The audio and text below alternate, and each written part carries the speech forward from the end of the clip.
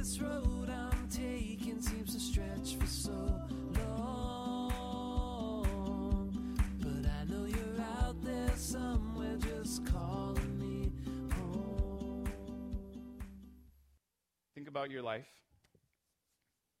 and the names that you've had in your life, whether they were good or bad, whether they're the official title that are on your birth certificate, or whether they're nicknames or other unofficial names. You know, my birth certificate says Robert, but I've never, ever gone by Robert, except when my wife's really mad at me or when my grandpa was still alive. I've always been a Rob or a Robbie. And there's something to that name. But I've always been curious about my middle name, Thomas. Why did my parents choose that name? But there are so many other names that I really don't get to spend a lot of time thinking about Thomas or Robert. I think about the other names that I can't say in front of little children. The names from grade school and middle school and a few in high school, several more in college. And those names, they just do something different to me. They remind me of times that I couldn't do anything or change anything about me because of these labels. Have you put a label on yourself? Have you believed somebody else's name for you? Maybe that's the thing that you need to change. See, if we want to fail forward, we have to let God change us. And I think there's some ways we do that, but just, if you will, hear it out with me. Why do we need to let God change us? I think when people experience failure, they do one of two things most of the time. They either deny any part of being the problem, or they fixate on themselves as the only part of the problem. This happens often when we're in school, but I hear it from adults too. Like, we deny our part in the failure. We say things like, well, I would have done well on the math test if the teacher wouldn't have made it so hard. Or you know, even adults, like, it wasn't my fault my alarm didn't go off. Or well, it's my boss's fault that I didn't get a raise. And we just deny any part of what we could have in that. But the other side of that is we fixate on ourselves as the only part of the problem. We must be all of the problem. We say things like, I'll never be good at math. I'm just not a math person. Or I'll never be punctual. I can't set an alarm right. Or I just can't change myself, so I'll never get a raise. I just always do those things. So I can't ever do this. If you've ever heard yourself saying one of those two things, or maybe both of those things at different times, then would you just explore this idea of letting God change you? Maybe giving you a new name. See, I think it starts with listening to what God says about you. Abram is told that his new name would be Abraham, this father of many. This also is not just an identifier, it's an identity. That nations, numerous people would come from him. And Sarai, like, that name, both those names mean princess, okay? So why then is that one changed if they both mean princess? I mean, Abram means exalted father, and Abraham means father of many, and Sarai and Sarah both mean princess. But, okay, so remember when Sarai went down to Egypt with Abraham back in Genesis 12, I believe? Yeah, Genesis 12. What did the conversation be? Wait, you're like smoking hot. So that's the 2015 translation. Try to go with me. It's like very beautiful. You are a princess. Okay, she's 65 at the time. So if you've ever heard or you've ever said to a woman, you've called a woman a princess when she's over 10. Let's just go with over 10. What type of title are you intending if you were the one who said it? Or was the other person intending if they said it? Maybe it's suck it up, princess, or maybe it's denoting more possibly their looks. Isn't it amazing that 4,000 years ago, like, people actually identified people based on their looks? They kind of judge them on the surface. Isn't it amazing how we've progressed in 4,000 years? That we don't do that? Oh, wait.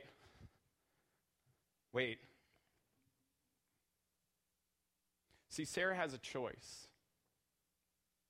Sarah can listen to what God says about her. That no longer will she be a princess based on her looks, but she will be a princess, literally a queen, because of what will come from her. That she will be the queen mother of many nations, and even kings will come from her.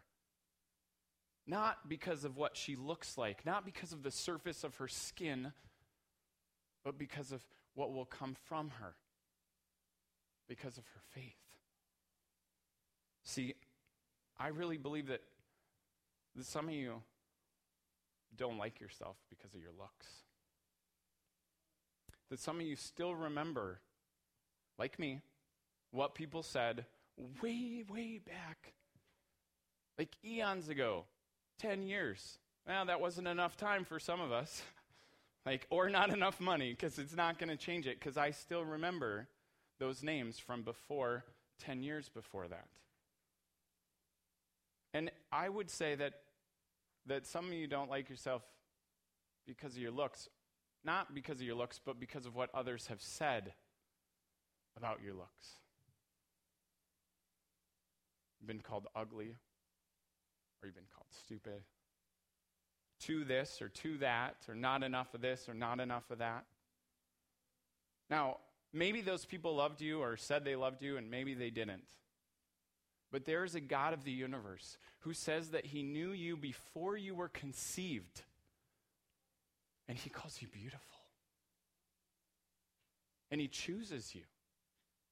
That's what gives you value, not your looks or your money, or where you're from, or what you do, or what you have. Amen? The God of the universe says that you have value because he created you and he loves you. That's what gives you worth. That's the person who I need to listen to what he says about me.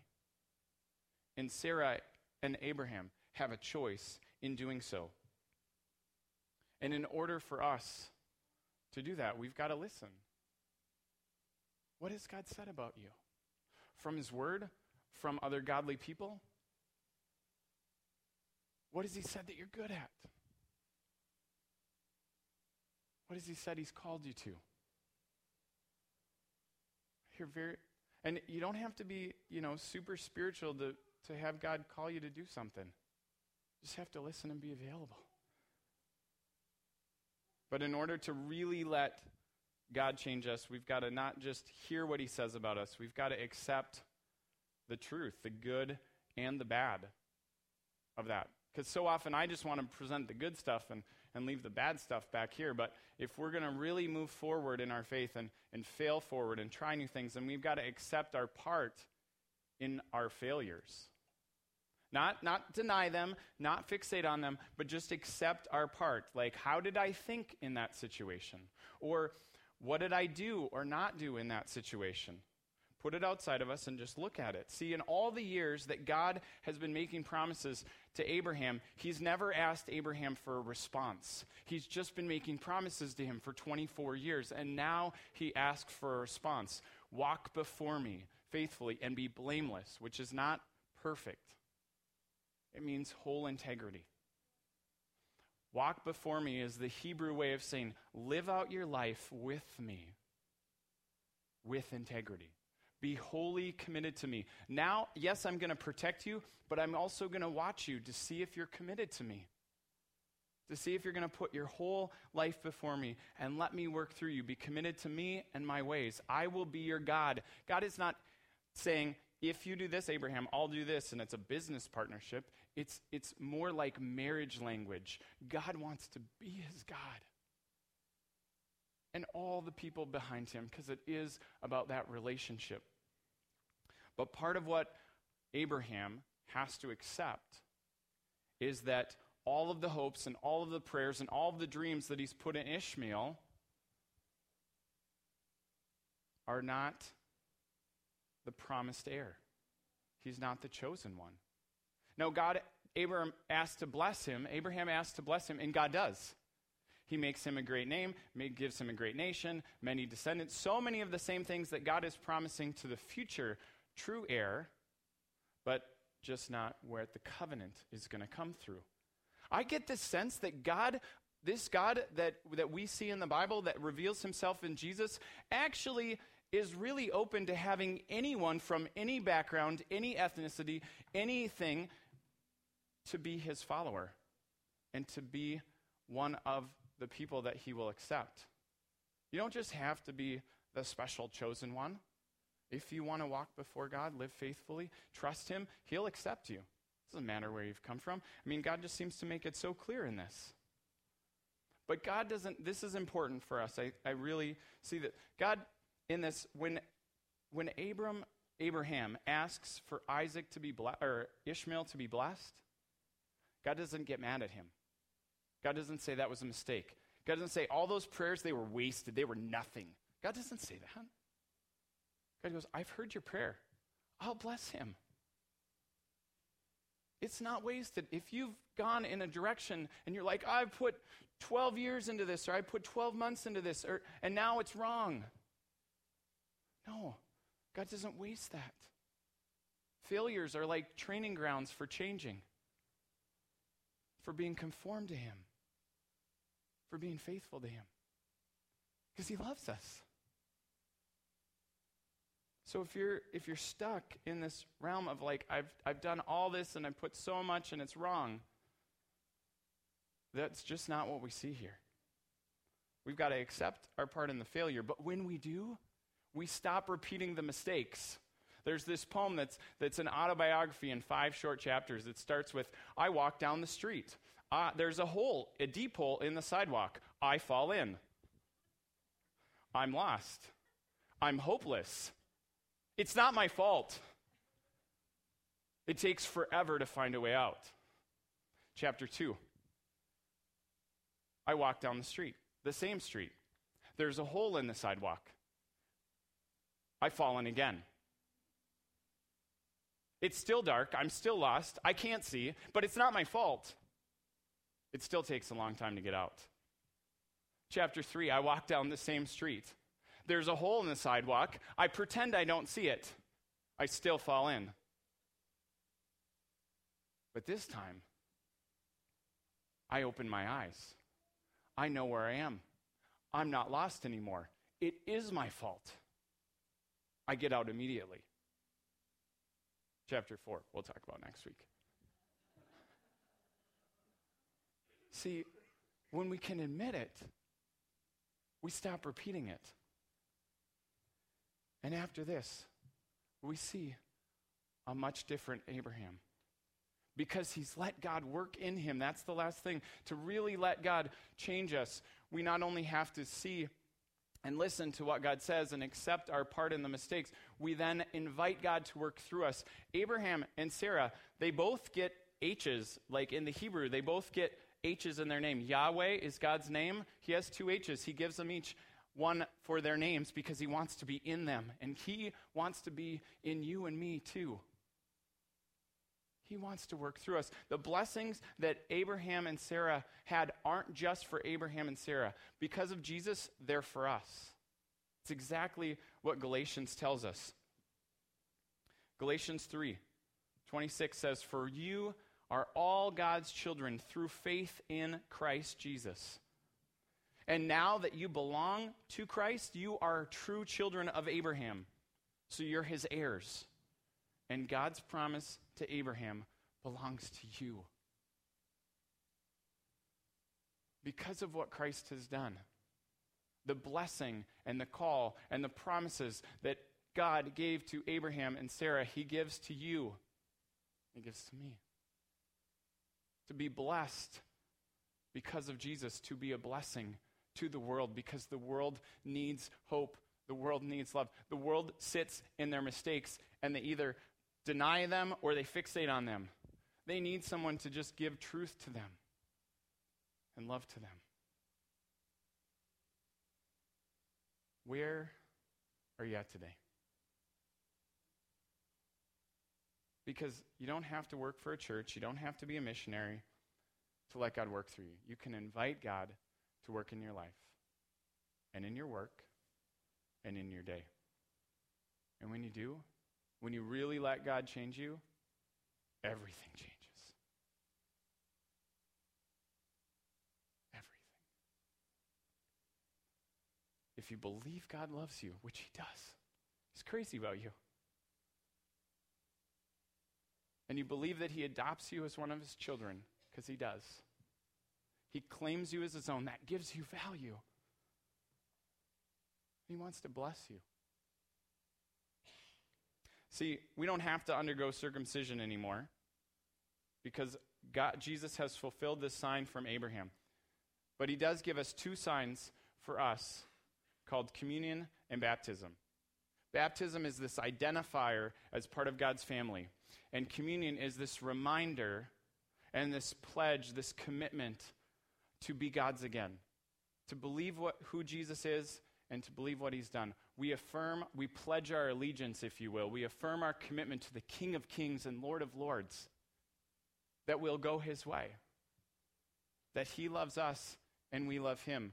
And if no matter what your church background, what your faith background, if you're saying, okay, I believe that Jesus is who he said he is, that he's the King of Kings, that he fulfilled the promises of Abraham, then come to the feast at his table.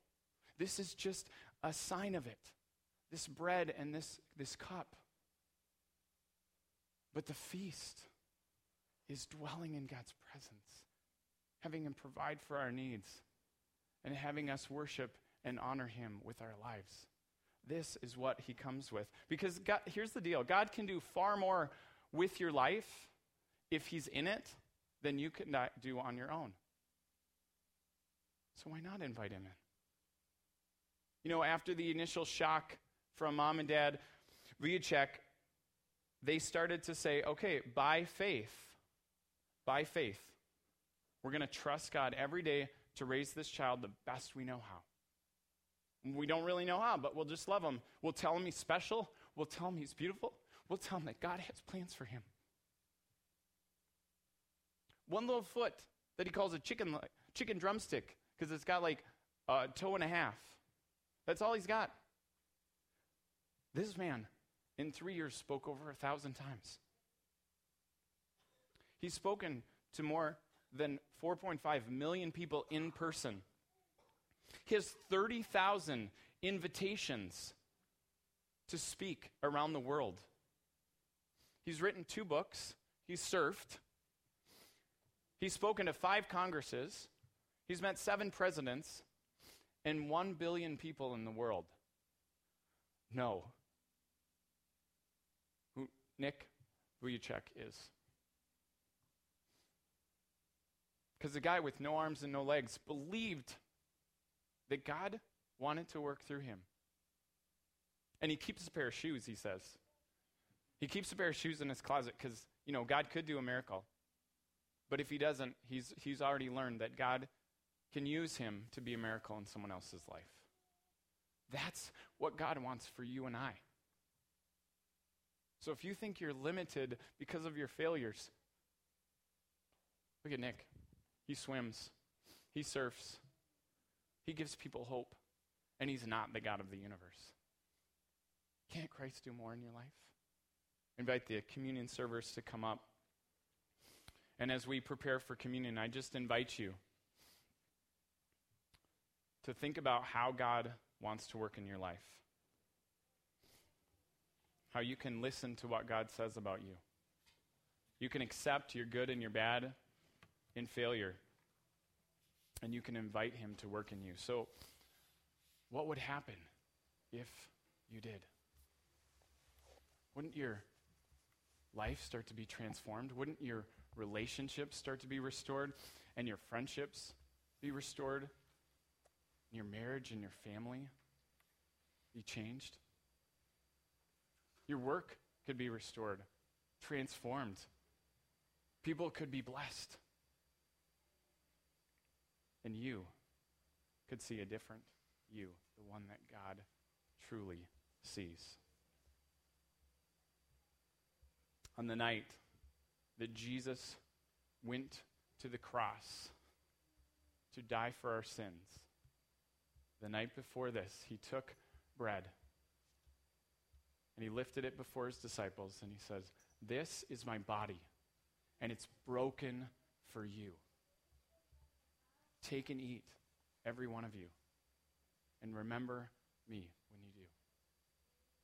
At the end of the meal, he took the cup, he poured wine into it, and he said, "This cup is the sign of the new covenant sealed in my blood. Drink of it, every one of you. And when you do, remember me." Anytime we eat this bread or drink this cup, we are proclaiming Christ's death and his resurrection till he comes again. Will you come? Meet with God. Come when you're ready.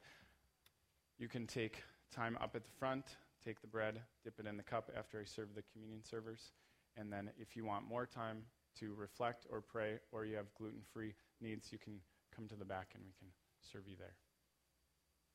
Will you pray with me? God, we thank you for your word and this time.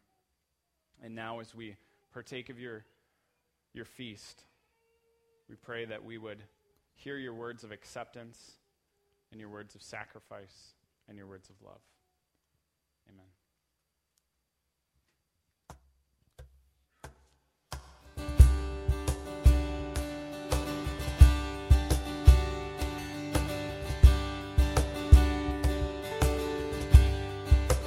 Lead us to you, show us your mercy, your majesty lifted up on high, tales of your goodness.